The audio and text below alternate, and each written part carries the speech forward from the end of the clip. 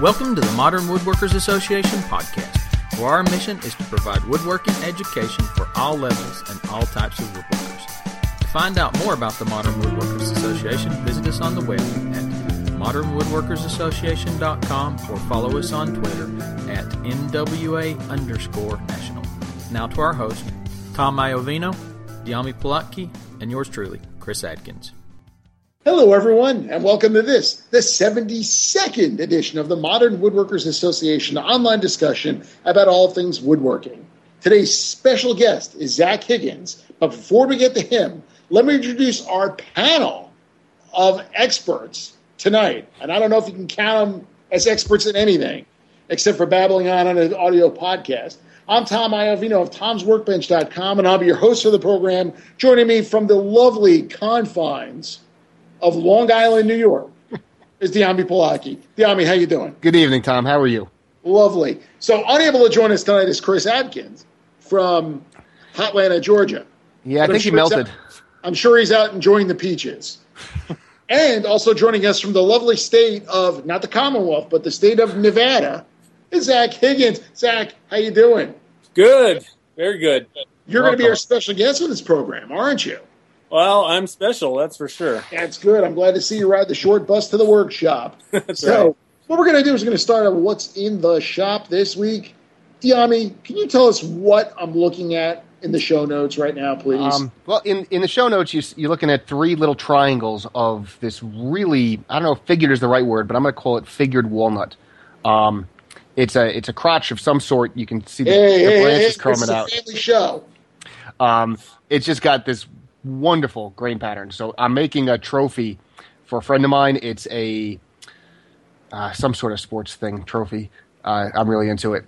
And the trophy itself is 3 tiers of walnut with beer bottles spray painted gold to make them as tacky as possible, to make the pillars between the different tiers, and then it gets a beer mug at the very top.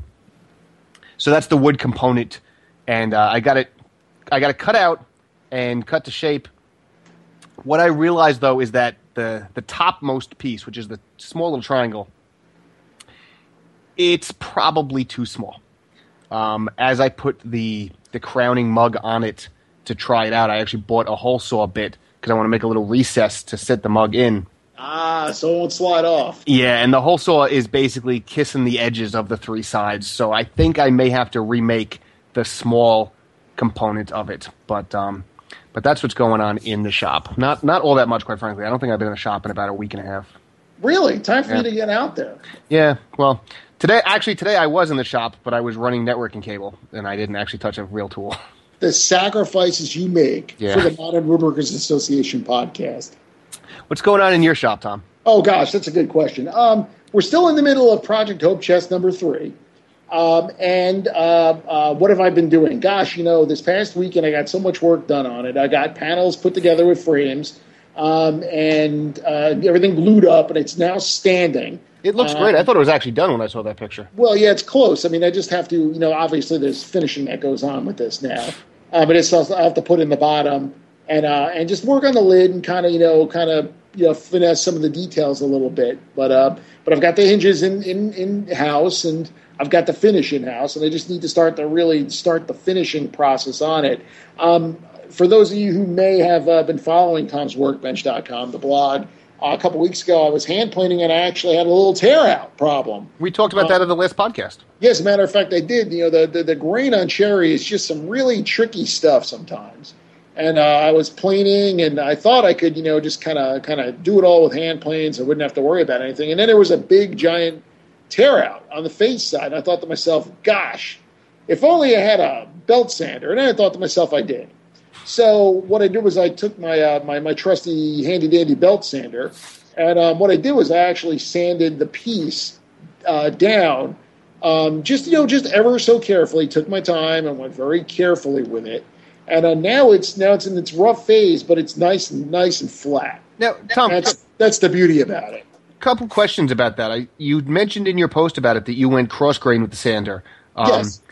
my only real experience with the belt sander is working on floors. So when you're sanding the top with it, why cross grain versus diagonal versus with the grain? What's the impact on grain direction versus the sanding? The funny thing is we've been to a lot of hand planing lectures, Diami, you and I know if you don't plug in the tool, you don't use it. I understand that. But some of these experts we've had on in the past guys like Chuck Bender and Chris Schwartz and folks like that. One of the things they recommend that you do is you plane across the grain. That I understand, but you're sanding. So I sanded across the grain. I figured, if the same physics apply. Okay. So I figured I would do that. And what I did was I drew pencil lines across it. And I went across the grain, which actually was very good because it was a shorter dimension.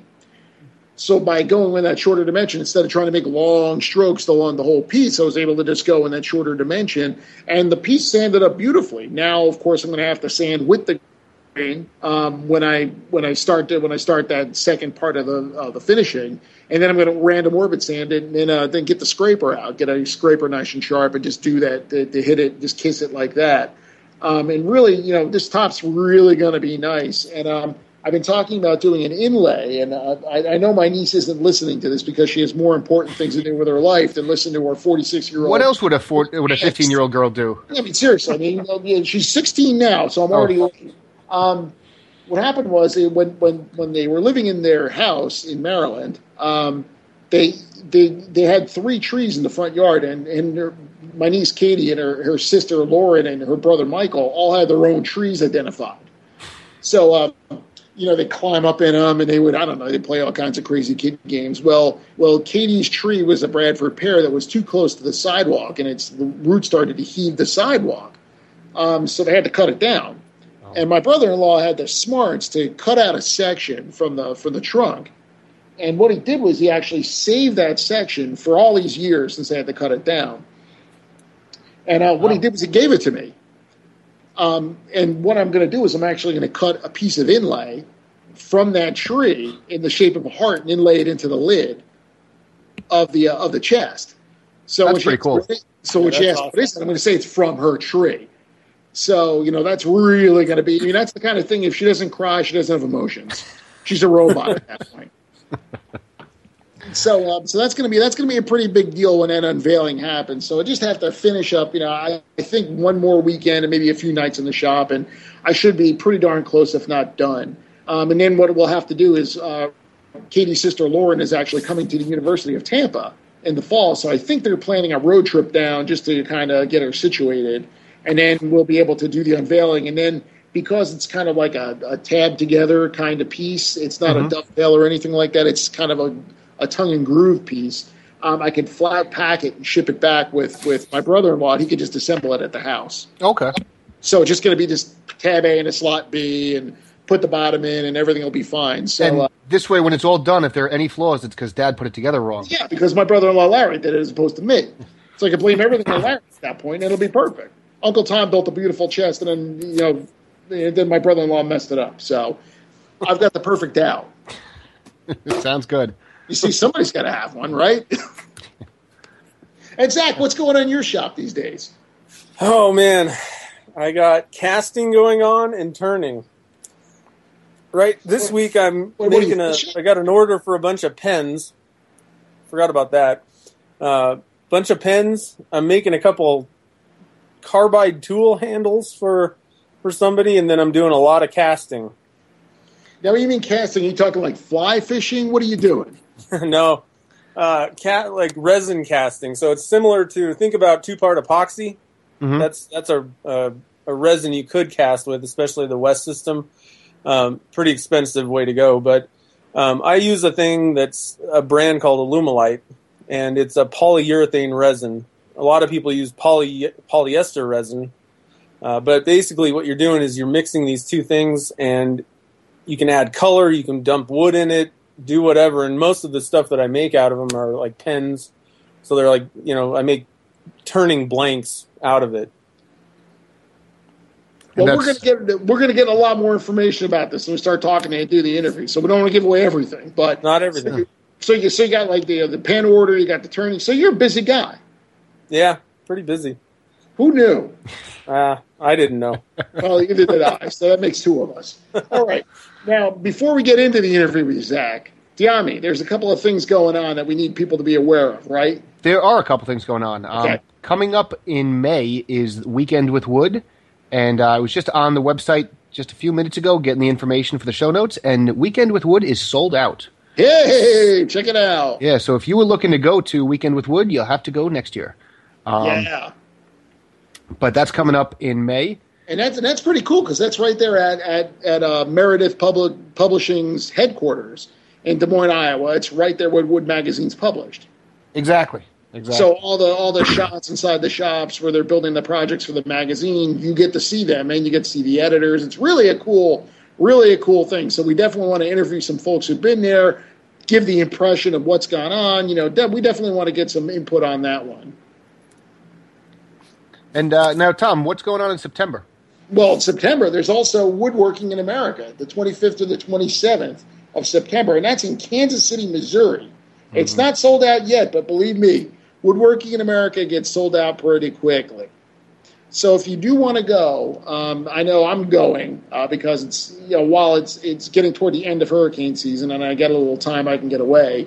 A lot of other folks are going to be there as well. So it's going to be in a new city for all of us, though. So I got to admit, I've never been to the Show Me State, so somebody's going to have to show me the places to go eat and have all the other fun stuff that goes on there as well.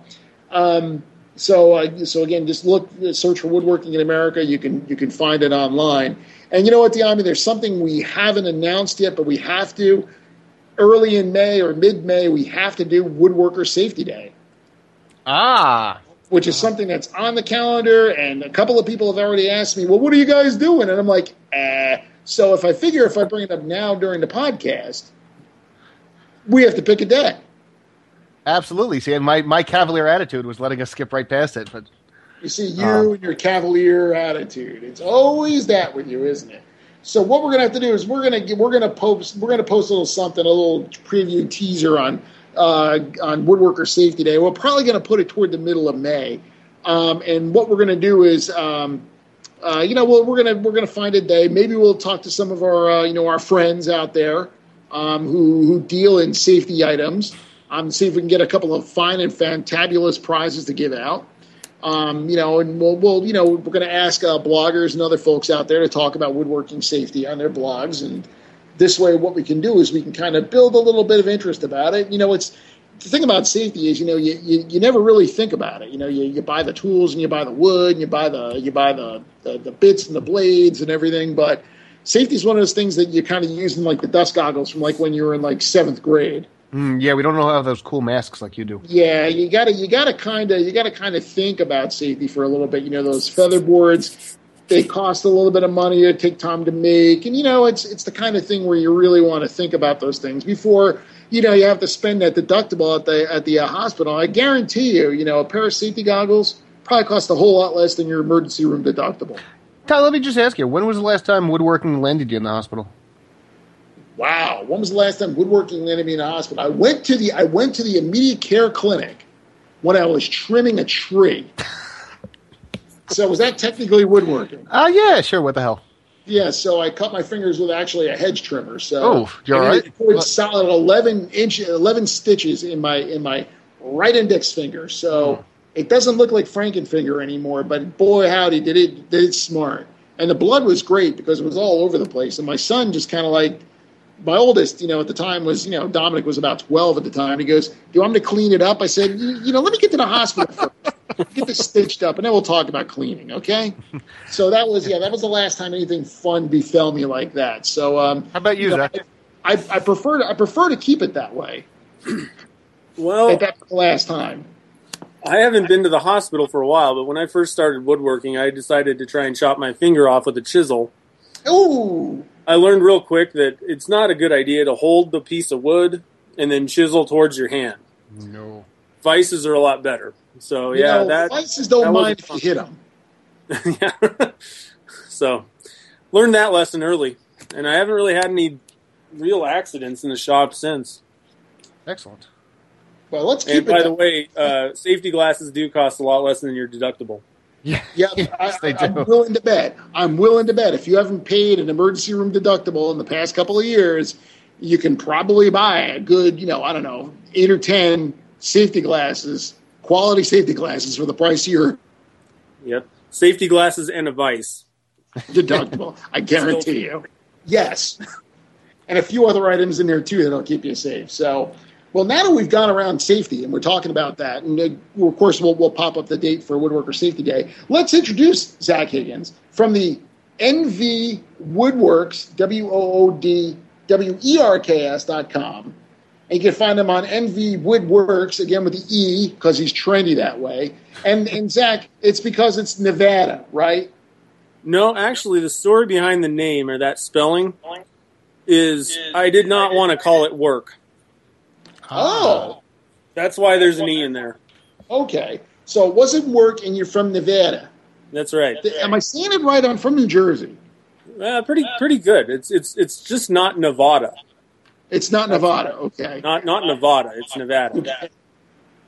So you're at nvwoodworks.com, and you're known for turning pens. How'd you get into that? Actually, I was very against turning pens, but I had to take a class. Well, I went up and took a class, and it had to be turning pens. So I started there and just kind of kept going, and finally I just loved it. Let me ask, why do you have to take a class in pens? I wanted to take my dad to a turning class for Father's Day. Mm-hmm. And the only class, because we hadn't ever taken a class at this place, we had to take the intro pen class. I was pretty disappointed because at that time, turning, what I wanted to do with turning was, make table legs and furniture parts.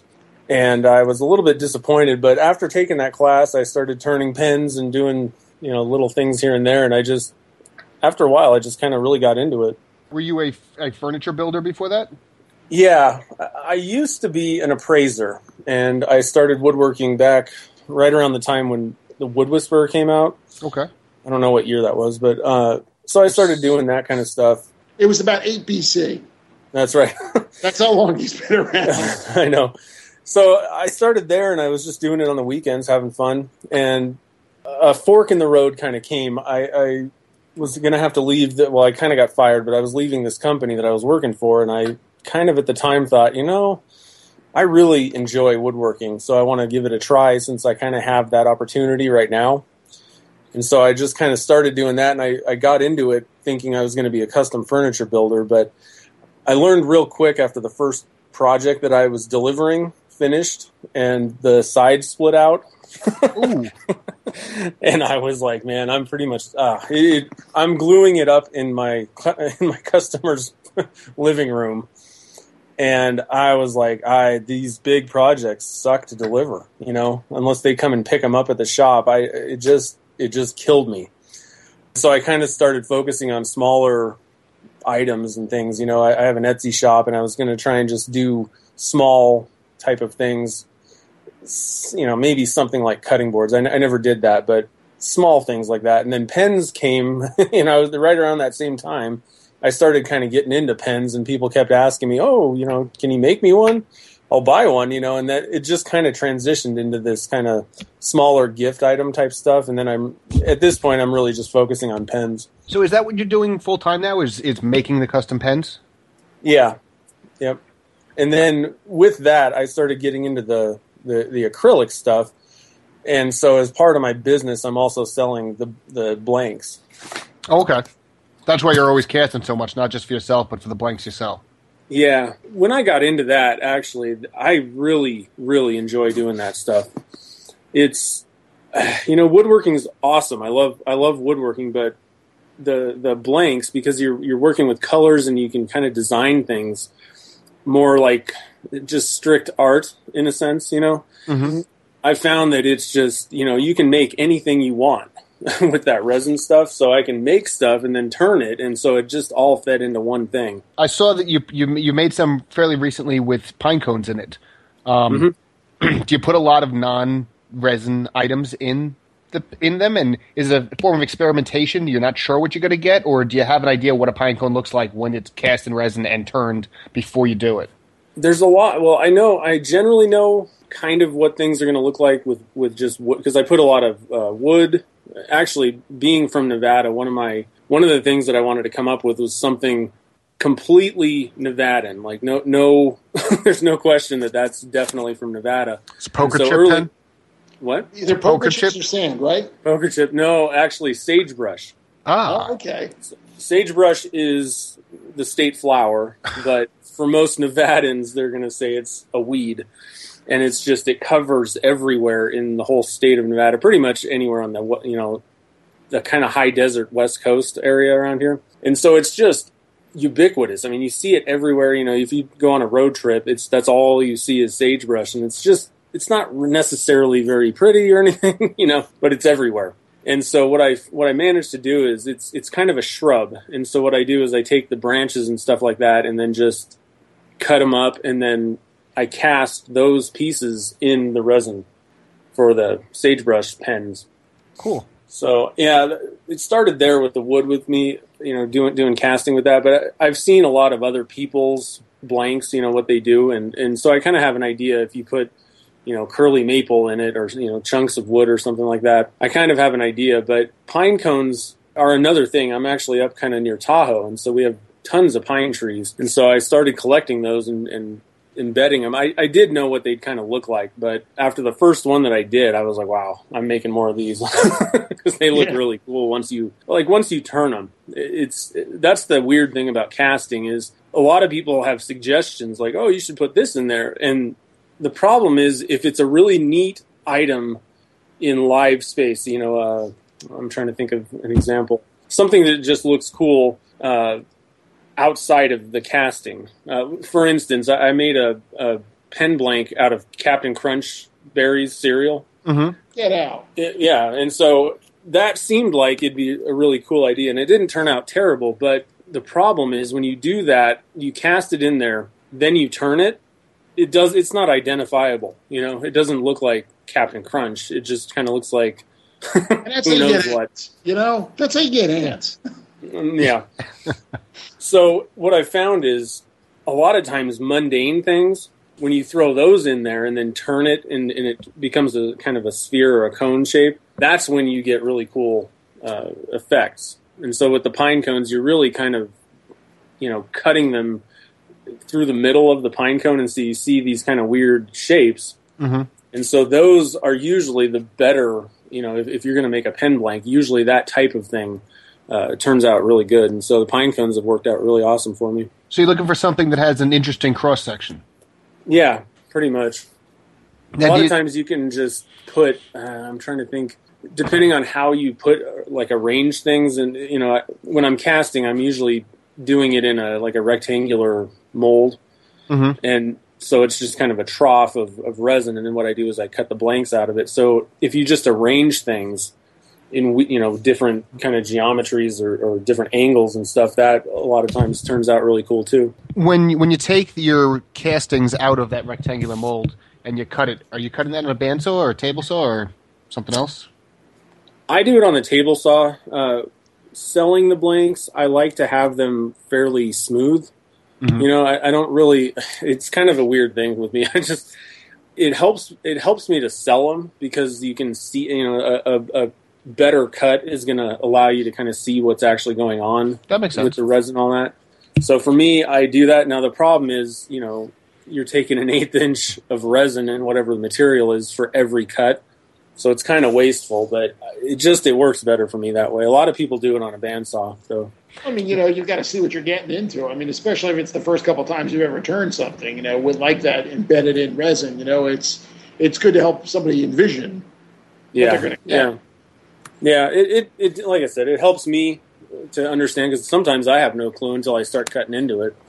I like to experiment a lot with that stuff because I mean, you can do anything with it, for the most part.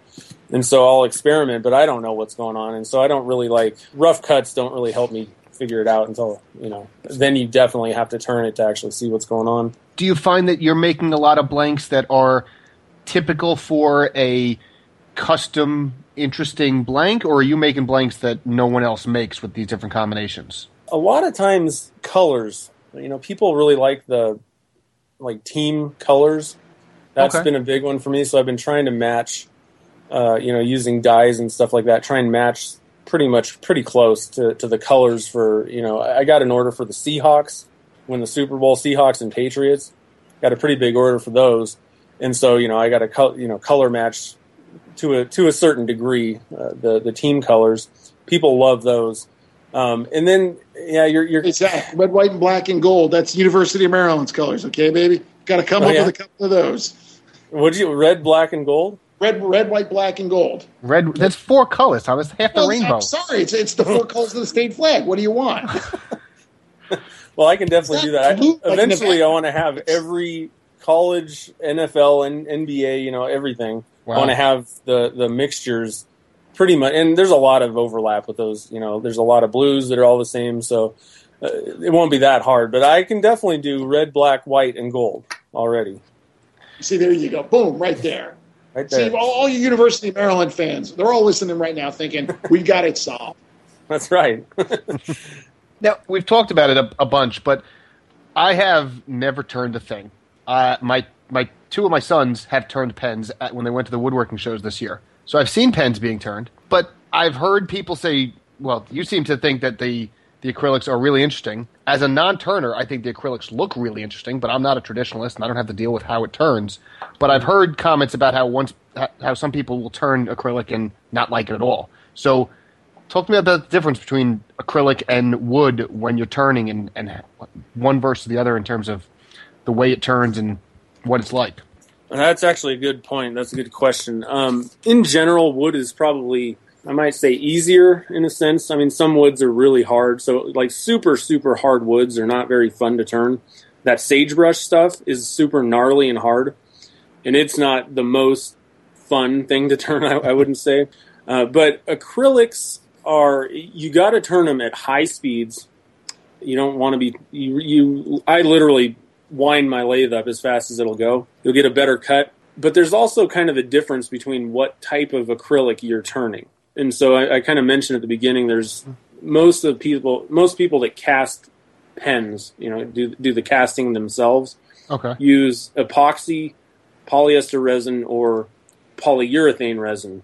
Out of those 3, polyurethane resin and the brand that I use, I don't know if you want to bring that up on the show. I use Alumilite, which is pretty well known for, in the casting or pen blank world. It turns it's like a softer material. And that's a polyurethane resin? Yeah. Compared to epoxy and polyester resin, those two are pretty similar and they're fairly brittle. And so a lot of people don't like the brittleness because you can get chip out on when you're turning the pen. Okay. So, and I don't particularly like it either, but for the most part, it feels lagged. That's the only way that I can kind of, describe it. Things go slower. You can turn wood a lot quicker because it just kind of cuts, it shears. Those fibers are shearing, but there's no fiber. There's no strands or anything. It's all just one lump of acrylic. And so I guess that's kind of why things seem to turn a little slower on the tools. Okay. I don't know. There definitely is a difference. I don't particularly care personally. They both. I'm more interested in the focus of what I'm doing rather than really how it feels, I guess. Okay. I don't know if that makes sense, but I'm kind of I'm more into. The product is important. The final product's important. So. Yeah, well, I guess what I'm saying though, instead of final product, is just I'm more interested in what I'm doing rather than kind of like how it feels. Or I don't really care how it feels. I'm just watching me making the shape and converting a piece of square whatever into some type of shape, whether it be a pen or whatever. You're happy to be turning, be it resin or wood, it doesn't matter. Yeah. Okay. Now, another thing I've seen you do is the resin impregnated wood. Mm-hmm. Where does that fit between the natural wood and the acrylic? I'm guessing you're talking like the stabilizing. Yes, I'm sorry. Is that not something I do? So if I'm using the wrong terminology, please let me know. No, I'm just my terminology. I kind of differentiate it that way. The stabilizing is something that you sometimes have to do. If you're using, let's say, like spalted maple, the spalting areas can be really punky. and it's kind of soft, spongy kind of material. Mm-hmm. So what you're doing with stabilizing is you're just trying to harden up anything like that. The other thing that I use it for that's useful is I stabilize all the sagebrush chunks that I put in there when I'm casting. And the advantage that you have with that is it doesn't, it turns better is one thing. You don't get tear out or anything like that usually when you're stabilizing wood. The other thing that benefits me when I'm casting is if you impregnate the wood with it's basically a resin. It basically kind of plasticizes the insides of it. The thing is, you're getting rid of all the air, and so those things don't float when I'm trying to cast them. Oh, okay. So that's kind of a big advantage for me. But stabilizing, people use it a lot for different things. I mean, I think that Scott Meek uses, it's basically, I think, stabilized wood on his planes now because it doesn't move. I know he's using the same wood that, who's the tool maker that uses it? Blue Spruce? Yeah.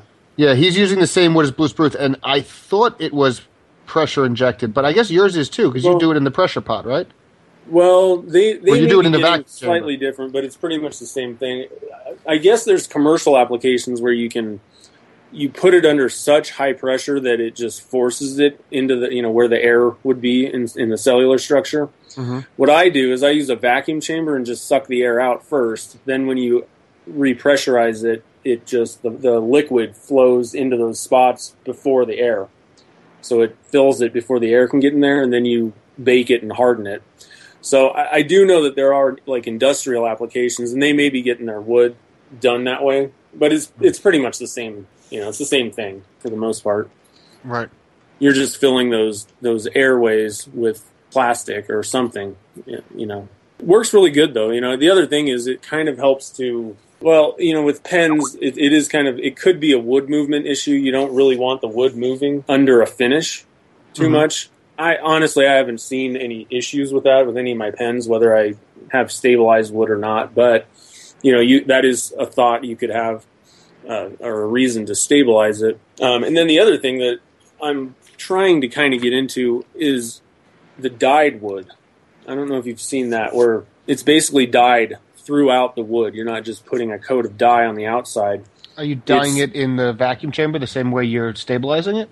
Yeah, you put it in the vacuum chamber, and the way that the stabilizing works, you put it in a vacuum chamber, fill the chamber, put your wood in there, but fill the chamber with the stabilizing resin, and then put it under vacuum or pull vacuum on it.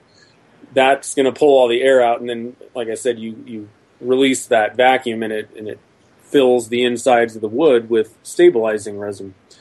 If you dye the stabilizing resin, then you're basically dyeing the wood from, kind of the inside out. Okay. Do you just add a couple drops of like a trans tint or something, or is there a special dye you need to use? I use dyes that are sold by Alumilite. Okay, so it's all proprietary. Okay, I got you.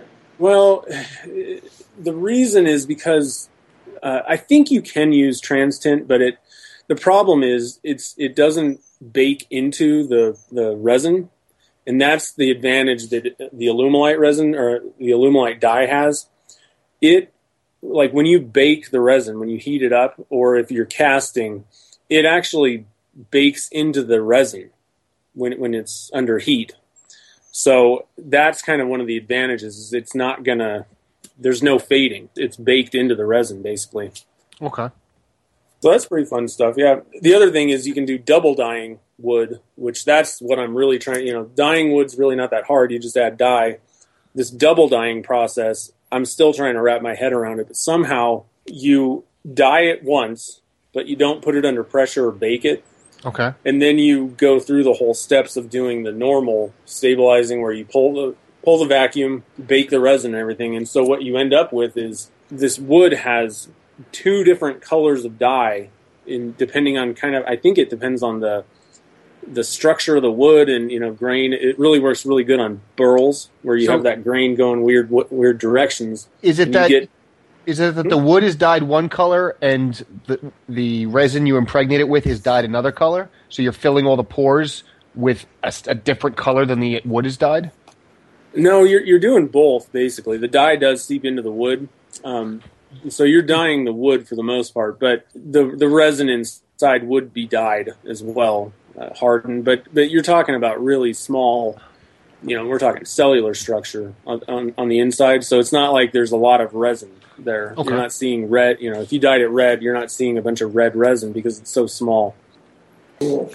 Now, Zach, we can go on for a while with your pens, but there's also some other things you're doing as well, like your homemade carbide tools. What's that all about, and how's that working out for you? Well, I wanted to. The story with that is I wanted to get a circle cutter carbide tool, and I didn't want to pay $130. So I was like, okay, let me go to YouTube. So there's a bunch of people out there that have tutorials and all that kind of stuff on it. And so it's really, there's nothing spectacular about those tools. It's a piece of, maybe it's stainless steel for the bar part. I actually just use cold rolled steel, so cheap steel. Piece of wood, a ferrule. I use a coupler, copper pipe coupler for those. Okay. And then just a carbide cutter. And so I just decided, I'm just going to make it. And so it turned out that cost me under $20 to make my own. And how's it worked out? It worked good. The only issue is I think I need to move the cutter a little bit forward where, the position on the end. Mm-hmm. I wanted to make one that I could turn bowls with, so it's a pretty big cutter. And I tried doing some stuff with it on smaller wood, wood turnings, and they're just the whole thing's too big. So I need to make some smaller ones, but I can do that. It's pretty fun. I didn't really go into it thinking I was going to sell them or anything. It was more just kind of for me. But a bunch of people have asked if I'm making them, and so I'm going to probably make a few more just so I've only made 2, and so that I don't particularly want to sell things that I don't. I'm like, oh yeah, I don't really know what I'm doing, but I'll sell you one. I'll fake it till you make it. No, Zach, you've made dozens of them, and they're very successful. Well, hopefully, a few months, I can probably say that, and I'll feel a little bit more comfortable. I'd rather just not make money up front, get a little bit of, feel comfortable with what I'm doing, and then that way I won't have to deal with returns down the road. Yeah, happy customers are better customers. Yes, they are. Now, speaking about happy customers, you've also been doing weekly YouTube updates. How's that going? Oh, man, YouTube has been amazing. I got to honestly say that. I've been kind of here and there. I started woodworking when Mark started his Wood Whisperer stuff. And I've been kind of following that and, kind of involved with people online doing that stuff for a long time. And I just recently really immersed myself in kind of like online woodworking stuff. And YouTube had always been an idea, but I really wasn't comfortable getting behind a camera. And so eventually I just started doing it. And I am amazed at the YouTube community. It is just, the people on there are very supportive. It's just been fun. And so I'm, at this point, the only issue I have with YouTube is I need to get better at doing the videos. It takes me a long time to do them, but that has been fun. And so the weekly updates was something I came up with because I'm on Twitter quite a bit, and I do kind of daily or, if I'm working on something, I usually try and take a picture and share it, do whatever. So Twitter gets a lot of what I'm actually doing daily. But YouTube, I just kind of started doing casting because I started getting to the point where I really know what I'm doing with casting, and I wanted to share it because I really enjoy it. Mm-hmm. So I started the channel up and kind of started just really hitting home on casting videos, how to do this and different aspects of it. And then it occurred to me that, the people on YouTube that follow my channel have no clue what I'm doing necessarily on a weekly basis. I can say that, I got a new pressure pot or I did this, but nobody really sees what I'm actually working on. And so that was kind of the idea for that. And it's gone good so far. Good. Well, what's your YouTube channel? NV Woodworks. And with the E in it, right? Works? With the E. Yeah, nice. There's definitely never any work going on. So. There's no work. I'm telling you. That's always the way it works. It's got to do that. Okay, well, Zach, we've got 5 questions for you that we normally ask our guests. And we'd like to see if you could just give us just a very brief kind of Reader's Digest summary of for each of the topics. So first of all, how'd you get into woodworking in the first place? I got into woodworking because I wanted to make office furniture. The funny thing is I got into woodworking and I never made that furniture. But you also got out of an office. Yeah, got out of that too. Wow, you really got out of everything, didn't you? Okay. That's right. I found woodworking and I got out of everything. Nice. Yeah. It just changed your outlook. That's right. Zach, what's your favorite tool? Right now, the lathe has got to be my favorite tool. Close second, I would say, is my saw stop, table saw. That thing is a workhorse. Nice. Okay, who do you think in woodworking has influenced you the most? I'd have to say Mark Spagnolo. When I got into it, he was pretty much the guiding light. Close second to him was Matt, because he was, Matt Vanderlist. He was doing it first. But Mark's videos really, he pretty much taught me half of what I know about woodworking. So I'd definitely go with him. Nice.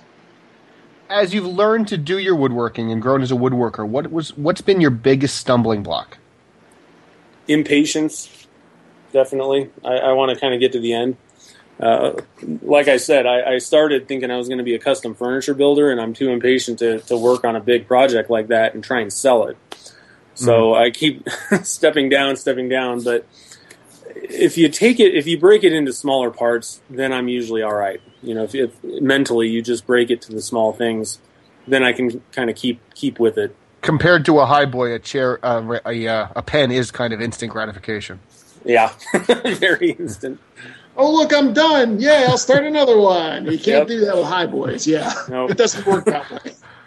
Okay, and how has the internet influenced your work? Greatly. When I got into it, and there was videos and there was podcasts, and you have all these channels that you can get information. I constantly try and imagine how it was before that, because that's really all that I knew. And I'm like, so you joined a club, maybe a local club, and you went there.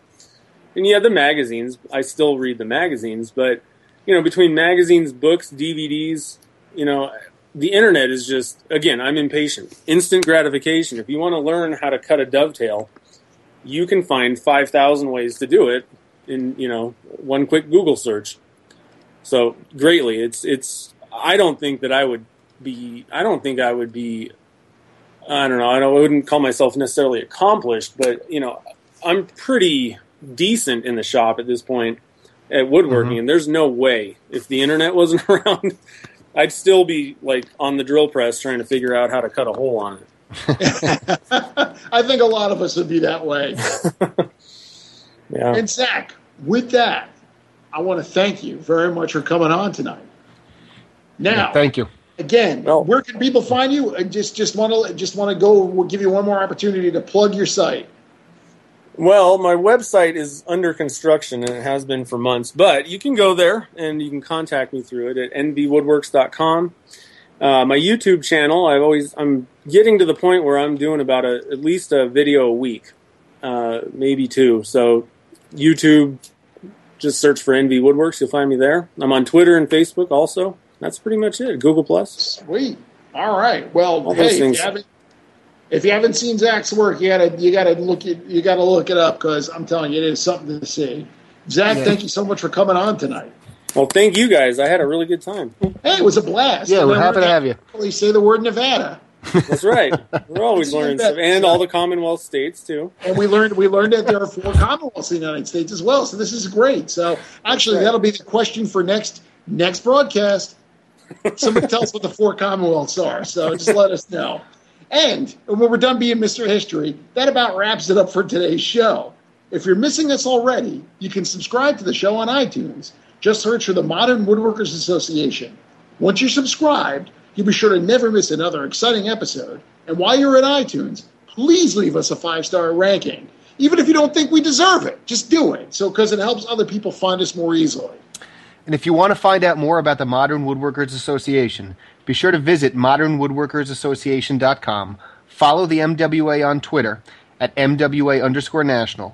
You could like the MWA on Facebook or circle Modern Woodworkers Association on Google+. While you're there, join the MWA Google Plus community for project sharing, discussion, and loads of woodworking banter. I am Diami Plotke of penultimatewoodshop.com. I am at Diami Plotke on the Twitters. And I'm Resident Shop Monkey, Tom Iovino of Tom'sWorkbench.com and at Tom's Workbench on Twitter. Until we see you again, and right now my eyes are closed so I can't even see you now, we wish you all a happy sawdust. Thanks for listening.